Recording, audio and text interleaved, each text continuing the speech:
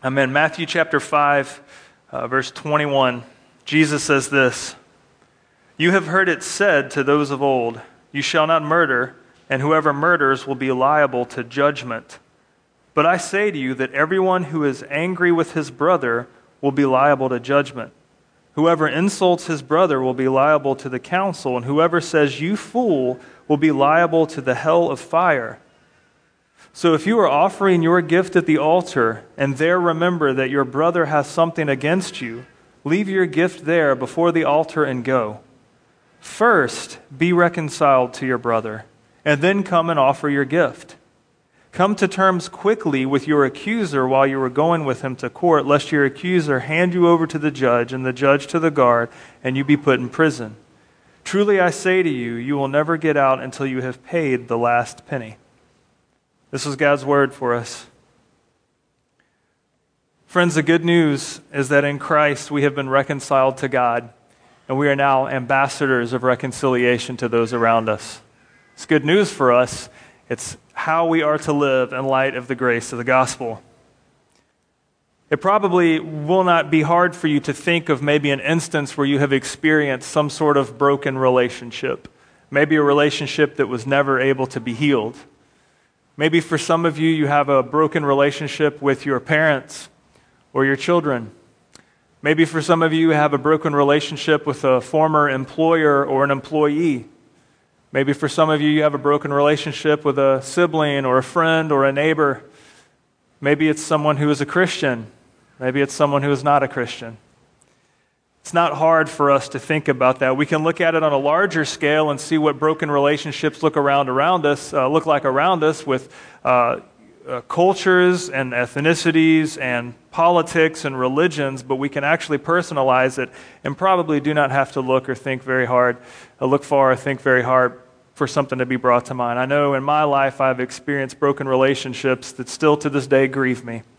And I'm talking more than just disagreeing on something small, but actually having a relationship totally severed. Now, Jesus teaches us here because it's something countercultural for us. Because in our day and age, it's really easy to say, well, we can just agree to disagree, or we can just disagree to disagree. And it's okay to hold a grudge. It's okay to be angry. It's okay to, live and let live and go our separate ways. But that's not actually fueled by the gospel at all. It's actually not at all fueled by the gospel. See, Jesus here in the scriptures today we're looking at teaches something totally contrary to that. In fact, Jesus is not only teaching how things should be, but how things will be in his kingdom. Jesus is not only telling us what we ought to do, but rather what he is doing and making possible. See, if we look at this passage today and say, all right, Jesus says, be reconciled to people, we can maybe very quickly write a to-do list of 5 steps to do good things to make people feel better about themselves, or 5 steps to try to bring healing to a relationship. But if we try to look at this as some prescriptive thing to do apart from Christ, we miss the point of the grace of the gospel. So as we read this today and say, okay, wait, Jesus says, don't be angry, be reconciled to your brother. Let me go do that really quickly. If we do that without seeing the bigger picture of Christ's kingdom, we miss the gospel, we miss Jesus, and we become religious, prideful people that Jesus preaches against in the verses just prior to this one. So what I want us to do is really posture our hearts to see not only what we are to do, but first, rather, who Jesus is and what he's done, and how he is bringing reconciliation and redemption to a broken world. And so when Jesus is teaching in this passage, the rest of the Gospel of Matthew and the other Gospels show that Jesus not only teaches this, but actually displays it. He demonstrates that he is bringing reconciliation. That's why Jesus stoops to the marginalized of the day, the ethnically marginalized, the socioeconomic marginalized, the religious marginalized, the different people who were on the outskirts of acceptance in the community. And he went down and with his grace brought healing, fed the hungry, even brought dead people back to life to demonstrate what he is teaching here, that God is a God of reconciliation and his people are to be ambassadors of reconciliation. So today I want us to look at a couple different things about brokenness and reconciliation. And the first is this: Anger reveals brokenness of heart and a brokenness of relationship with others and with God. That's the first thing. Anger reveals brokenness of heart and brokenness in relationship with others and with God. We see here in the first set of verses that we're looking at today, it says, "You've heard it said to those of old, you shall not murder, but whoever murders will be liable to judgment. But I say to you that everyone who is angry with his brother will be liable to judgment. Whoever insults his brother will be liable to the council. Whoever says, you fool, will be liable to the hell of fire." I want us to pause for a second because I want to clarify something. Anger is not a sin, but in anger, we can sin. Anger is not a sin in and of itself, but in anger, our heart attitudes can be revealed and show sinfulness and brokenness. You see, there's a place for righteous anger. If you are angry about the things that God is angry about, that's a righteous thing. In fact, you should be angry about injustice in the world. You should be angry about oppression in the world. You should be angry about corruption. These were the things that Jesus was angry about in his day, and that is not sinful. However, in that anger, you can sin, and in that anger, brokenness can be revealed, because you see, in righteous anger against injustice and oppression and corruption, there's also mercy, grace, love, and action. So righteous anger is okay. But in this passage, Jesus is talking about contemptuous anger.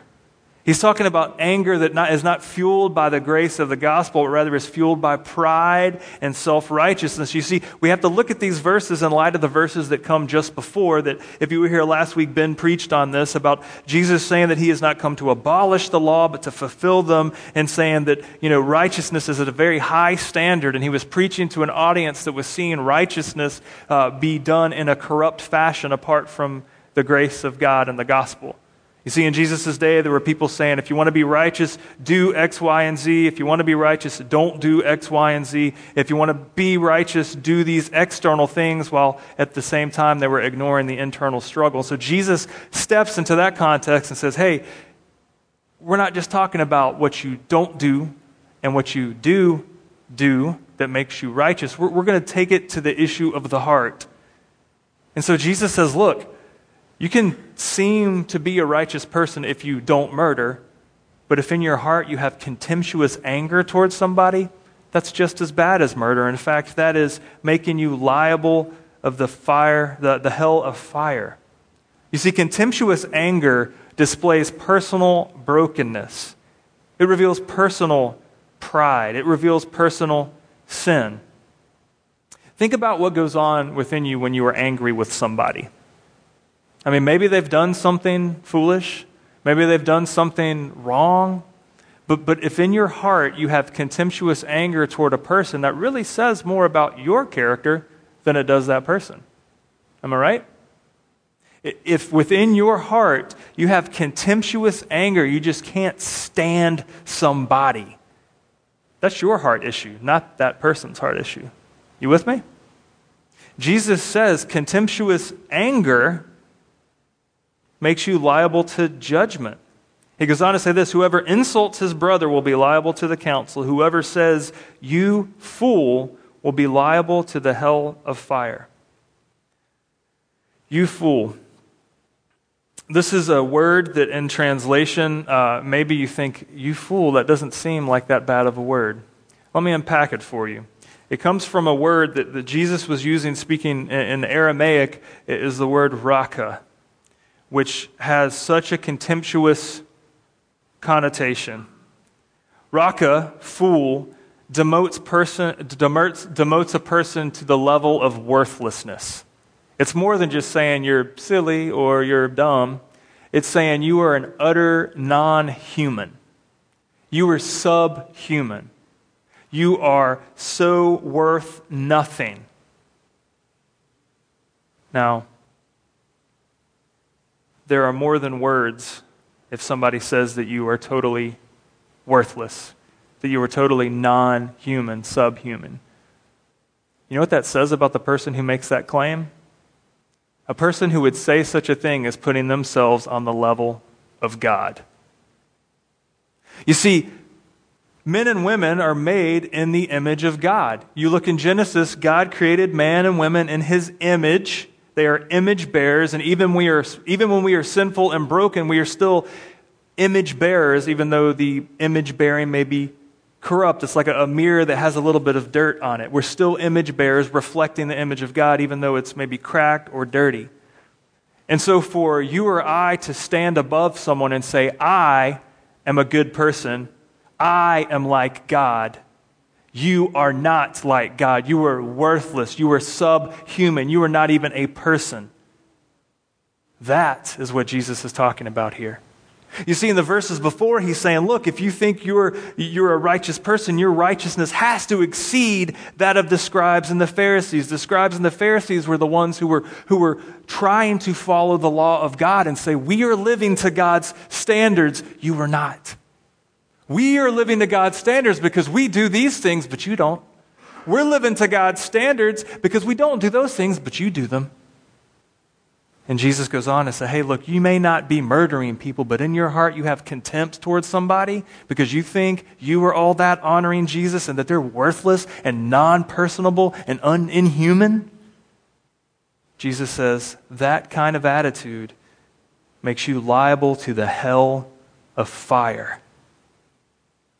See, I want us to pause for a moment because when we're in a very over-churched culture. It's not bad, but it can be bad. If you think to be right with God and right with others means that you do certain things a certain way and you look down on those who don't, you need to check your heart. It grieves me this week, very saddened by a colleague of mine. Don't know him super well, but he's a colleague in a different state, has stepped out of his pastoral position.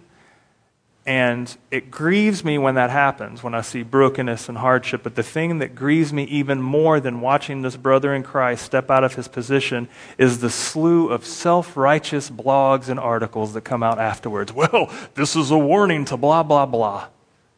Can't even read them. It breaks my heart when I look at this passage and say, okay, am I more righteous than him because my struggles are different? I mean, he failed in one area, but I'm no more righteous because I didn't fall in that area, right? See, I want us to assess our hearts and be very careful to see what the Lord is saying to us through His Word in light of what He just said a few verses earlier of warning against how we define righteousness. Do you define righteousness by what you do and what you don't do, and therefore you look down on somebody else who doesn't do it the same way, and you think, well, I'm better? That means that you have the risk of a hard attitude of calling that person a fool or being angry toward them or looking down on them because they are subhuman or sub-righteous by your standards. We must be very, very careful, my friends. Because that kind of attitude, that kind of anger, that contemptuousness reveals the brokenness of our hearts first and foremost. It doesn't reveal the brokenness of somebody else's heart, it reveals the brokenness of your heart, my heart. Right? It reveals a brokenness with relationships with others and a relationship with God. In fact, we see that it affects our worship. So, let's pause for a moment. And I want to ask you to assess your heart right now. What is the condition of your heart? Do you have a self-righteous heart because of what you do or refrain from doing? In your heart, is there a contemptuous anger brewing against an individual? A family member, a coworker, somebody who's a Christian who wronged you? Maybe somebody who's not a Christian and still wronged you? Is there a contemptuous attitude toward a whole people group? Right? We're in the South. There's that. Do you have an attitude of contemptuousness against the whole socioeconomic population? Do you have a contemptuous attitude against a whole demographic of people or a whole geography in this town or in this state or in the world? Is there a part of the world that you just think, that place should not exist? I mean, you might. Assess your heart, because this is a teaching that Jesus is directing to the hearts of the hearers. And so I want us to be very real and ask the Holy Spirit to open up our hearts and say, where in my heart, Lord, do I feel righteous? Where in my heart, Lord, though I may not do wrong things, where is in my heart that I have a contemptuous attitude toward an individual or a family or a community or a group of people? Lord, reveal that attitude in my heart, God, please. Because I want us to see the good news that is in here. Because the hearers were hearing this, right? I mean, the audience that Jesus is teaching here, and for 2,000 years, this scripture has been taught and retaught and reread and can apply to any person at any time, in any place, in any culture. In Jesus' day, there were Jews that didn't like the Samaritans, and there were people in Jesus' days where the rich didn't like the poor, and then the people didn't like the Romans, and then the religious elite didn't like the marginalized elite, and that, what is it for you and I today? I'm just asking that God would reveal, because I have people in my mind and in my heart right now that I know God is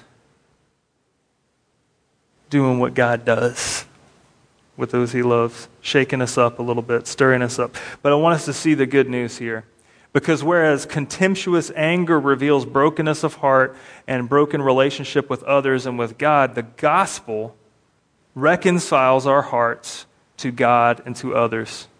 The gospel reconciles our hearts to God and with others. And this is what is such good news to us. So look what Jesus says in verse 23. So if you are offering your gifts at the altar and there remember that your brother has something against you, leave your gift there before the altar and go. First be reconciled to your brother and then come and offer your gift.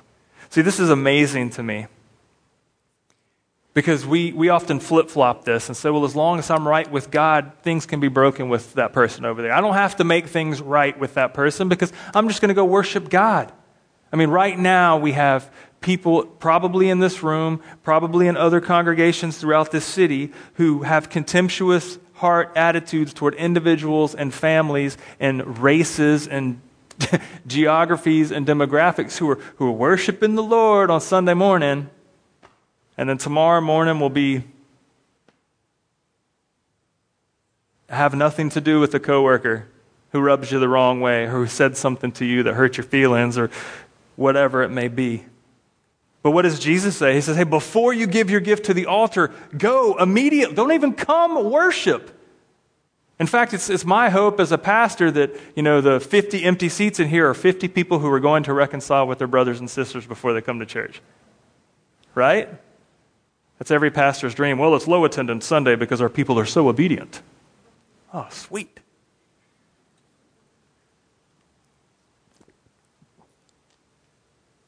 Jesus prioritizes here. He says, if you are offering your gifts at the altar, and there, remember, there's so much that's great about it. First of all, anytime you come to worship, that is a place where God will reveal something to you. We can just take that away right there. So don't avoid worshiping the Lord. Come to worship the Lord, and if you are coming to worship the Lord and God reveals something to you, that you have something in your heart against somebody else, or in this case, you come to mind something that somebody comes to mind that has something against you, leave your gift and before the altar and go be reconciled to your brother.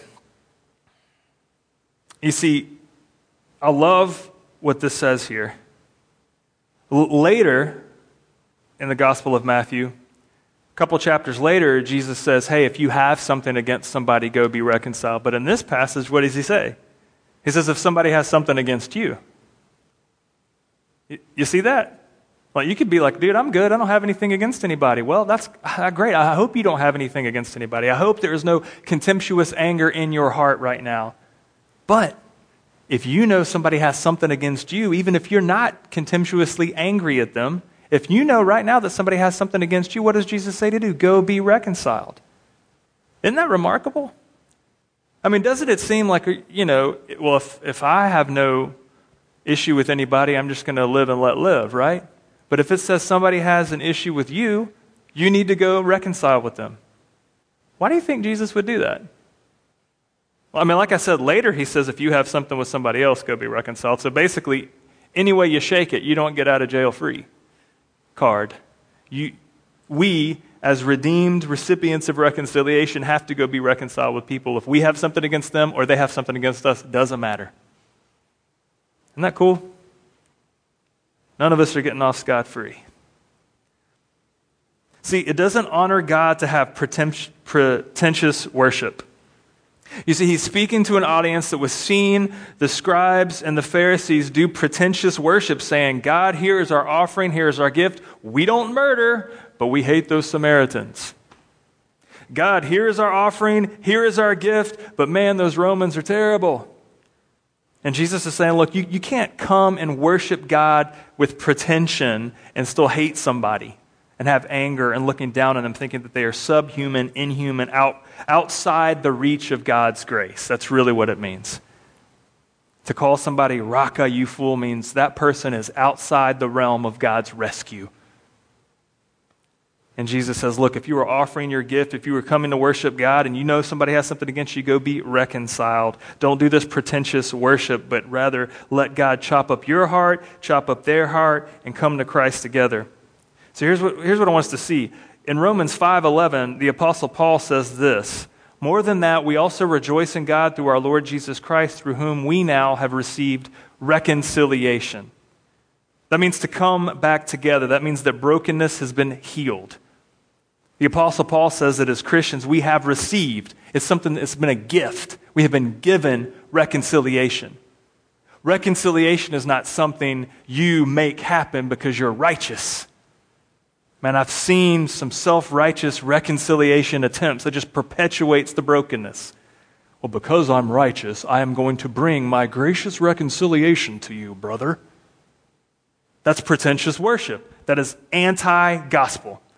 But the Apostle Paul says in Romans 5:11, we have received reconciliation. It is a gift from God. It is a gift. I just love the imagery here. Do you see what Jesus is saying? He's saying, hey, you're coming to worship to give your gift to the altar, and then God says, no, just something somebody has against you. Here, I'm going to give you a gift. You're bringing me your gift of worship. I'm going to give you the gift of reconciliation, and now you take that gift of reconciliation, and you go be reconciled to your brother. Isn't that exciting? Does that excite you? It excites me because there's no weight on you to worship right, to do right, to get right, and then you go do your reconciliation before God, and you go reconcile to your brokenness, your broken relationship. There's no weight on you to do that. It is a gift. It is like delivering an epic, cosmic gospel pizza. God gives it to you, says, here is reconciliation. You take it to your brother over there. I grew up Baptist. I'm going to start jumping and getting excited. This excites me so much because it takes the weight off of you. You do not have to be a perfect, we have to keep going back. I'm stepping on Ben's sermon from last week. Sorry, brother. Stepping back to verse 20. Unless your righteousness exceeds that of the scribes and the Pharisees, you will never enter the kingdom of heaven. There's no way that you could be righteously worshipful and righteously reconciled to God and righteously reconciled to your brother. There's no way you can do that. But Jesus does it for us, and it is a gift. And Romans 5:11 says, we rejoice in God through our Lord Jesus Christ, through whom we now received reconciliation. It is a gift of God. Praise the Lord. God gives us reconciliation through Jesus Christ.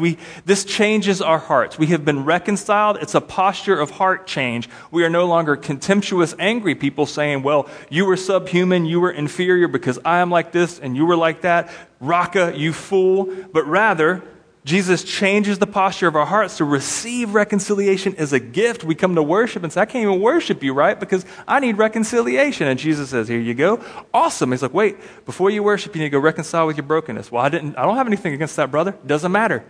Scripture says he has something against you. Go be reconciled.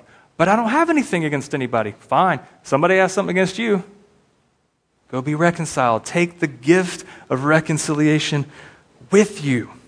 Paul writes again in 2 Corinthians 5:17 through 21. We often look at part of this passage and say, woohoo, and forget the other part of the passage. So here's the woohoo, and here's the other part. You ready? Together.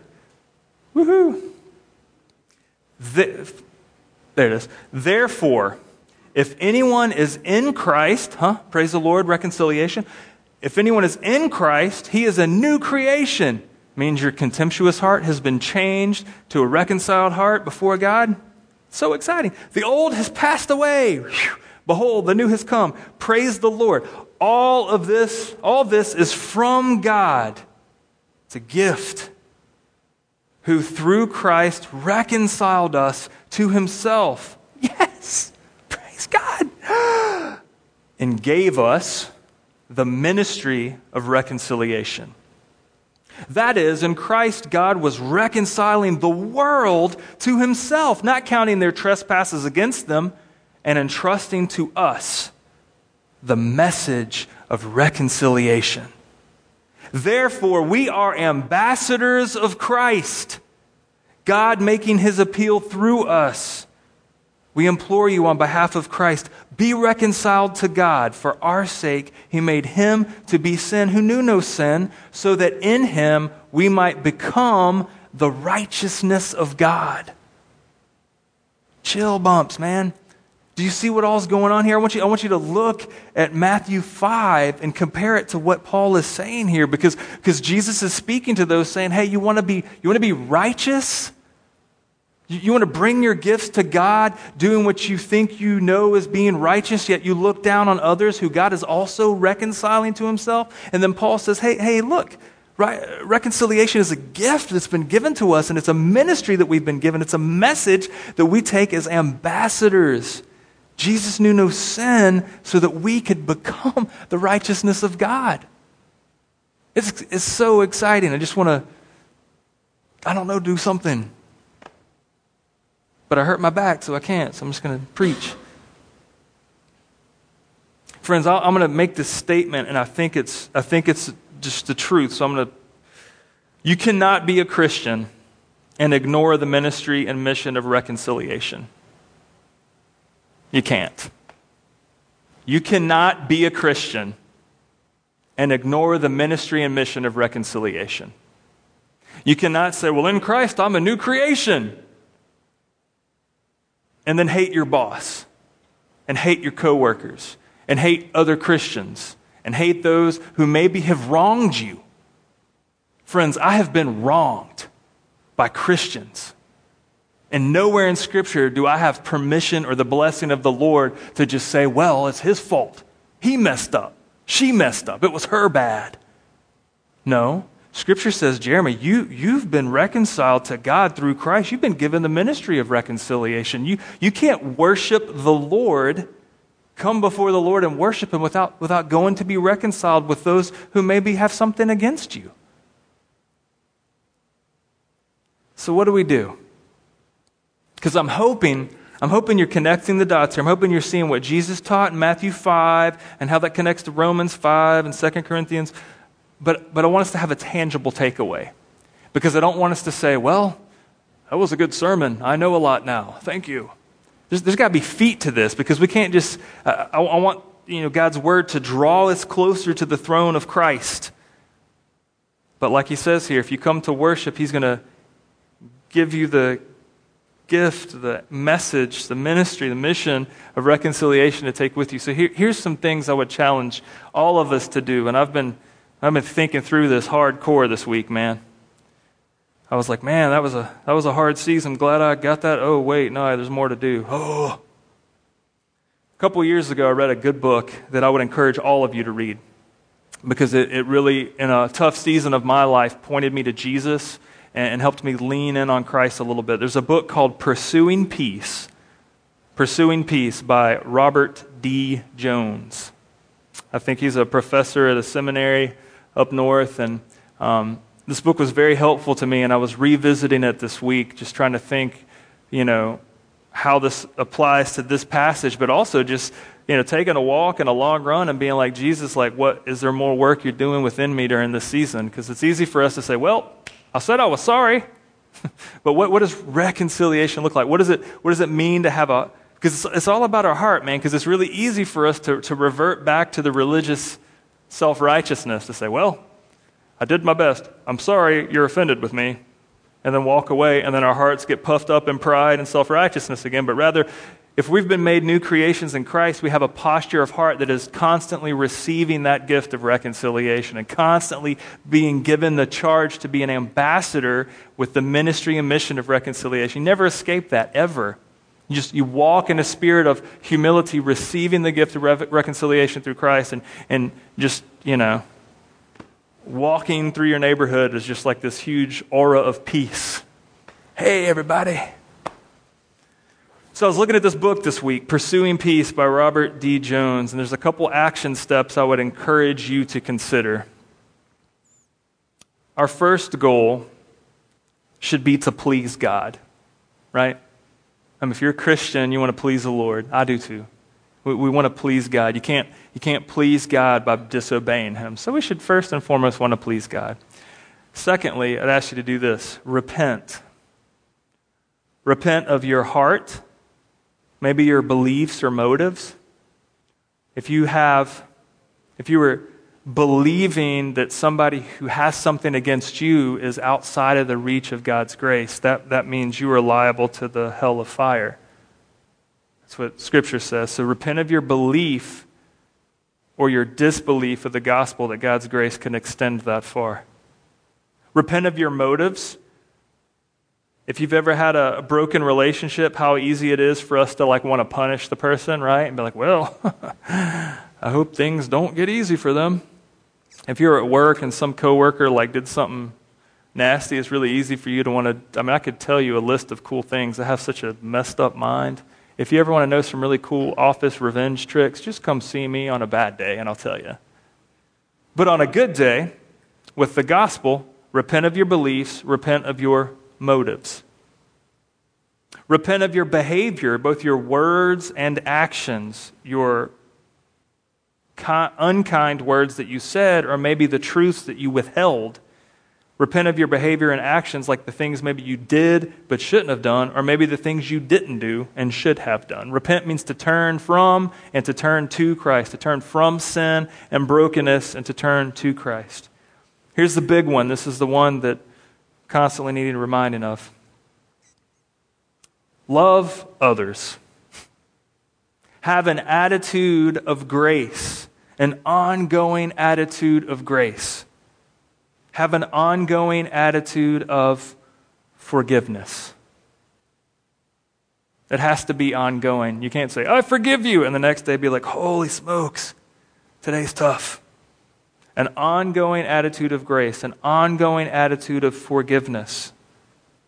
You have to be careful how to word this, because you have to kind of read the whole book to get this, but there has to be a point of gracious confrontation. Gracious confrontation. What I mean by that is this. If you have something against somebody, you need to deal with that. If somebody has something against you, you are helping that brother or sister in Christ by going to them and confronting them on the issue. Are you with me? It doesn't mean to say, hey, you have something against me. You need to get it straight, buddy. No, it means going to them with an attitude of grace, an attitude of forgiveness, and confronting the situation and saying, hey, look, I think you have something against me, and I want to have a posture of grace, a posture of humility, and just say, can we work this out? Is there a way that we can come to Christ together? Is there a way that we can do this? I would like to, and sometimes it helps the brother or sister in Christ for you to take that first step, especially if you were the recipient of the hurt. I think that's why Jesus instructs that here. Because as the recipient of hurt, it would be really easy to say, well, that dude hurt me, so if he wants to apologize, he knows where to find me. But if you're the recipient of hurt and you can go to the person and say, look, there's just something not good between us, I'd really like to sit down and figure out what it is. Now, you may not ever come to an agreement on an issue. That has been my experience in a few different relationships, that you just can't come to terms. And that's okay. There's a point where you say, look, we honestly can't come to terms on this, but so far as it is up to me, I want there to be grace and forgiveness And I want us to lean on Jesus together. And then the last one, so you have an attitude of grace, an attitude of forgiveness, an attitude of gracious confrontation where necessary. And then after that, service. Just serve the person. Love the person. Even if it's hard, even if it's weird. Now, if somebody's like, dude, get off my lawn already. You're like, no, I'm just going to mow the lawn to the glory of God. I want to serve you, brother. It's like, dude, don't get hurt. But have an attitude of service. Pray for those who have wronged you. Pray God's blessing on them. And these are things that are hard to do, which is so good, because if they were easy, we would forget Jesus. And so these things are hard. So I would encourage you to think about these things, lean in on Jesus. May we lean in on Jesus together as a community of believers. And can you just imagine the impact this would have if we, this small congregation, lived as ambassadors of reconciliation? Could you imagine the impact that 100 people could have on this city? I think it could be astronomical, man. I really do. Because it's really easy in Christian circles to say, well, we don't get along, so we're going to go to a different church. Dude, I'm a pastor. Anytime you get together with a group of pastors, each pastor could list out like a dozen cases at least where that's happened. Well, they had an argument, so they just went to a different church. Where's the reconciliation in that? Where's the gospel in that? So I want to encourage you. Could you imagine the impact that God would have through this congregation if we obediently lived lives as ambassadors of reconciliation? I think it could be pretty rad. That's the end of the sermon. Pretty rad, period. All right. We're going to have a time of response like we do every Sunday, and I would encourage you guys to, as the worship team comes back and leads us in musical worship, to sing and let God work the gospel into your heart through the music. If you need to sit and pray, if you need to talk with somebody, there will be a couple folks in the back wearing orange lanyards. There will be God to pray with you or pray for you if you want somebody to help walk you through what reconciliation looks like. Maybe you're not a Christian and you're like, dude, I want to be reconciled to God. I've been trying hard to live a good life to be right with God. We want to talk with you about that, about what Jesus has done to give you the gift of reconciliation. If you're a believer, I want us to be obedient as we leave this place and go be reconciled to those maybe who we have brokenness with, to see it through as far as we can in light of the gospel, and to have an ongoing attitude of grace and forgiveness and love and service as we leave this place, just to be ambassadors of grace to the world around us. Also, before you'll see communion, you can take off the bread and dip it in the wine or juice, remembering who Christ is and what he's done for us, tearing off the bread to represent the broken body of Christ, and dipping it in the wine or juice representing the shed blood of Christ, by whom we have forgiveness of sin and have been reconciled to God the Father. So if you are a believer, we invite you to partake in that and just come down the aisles here and do that. Let me pray. Father God, we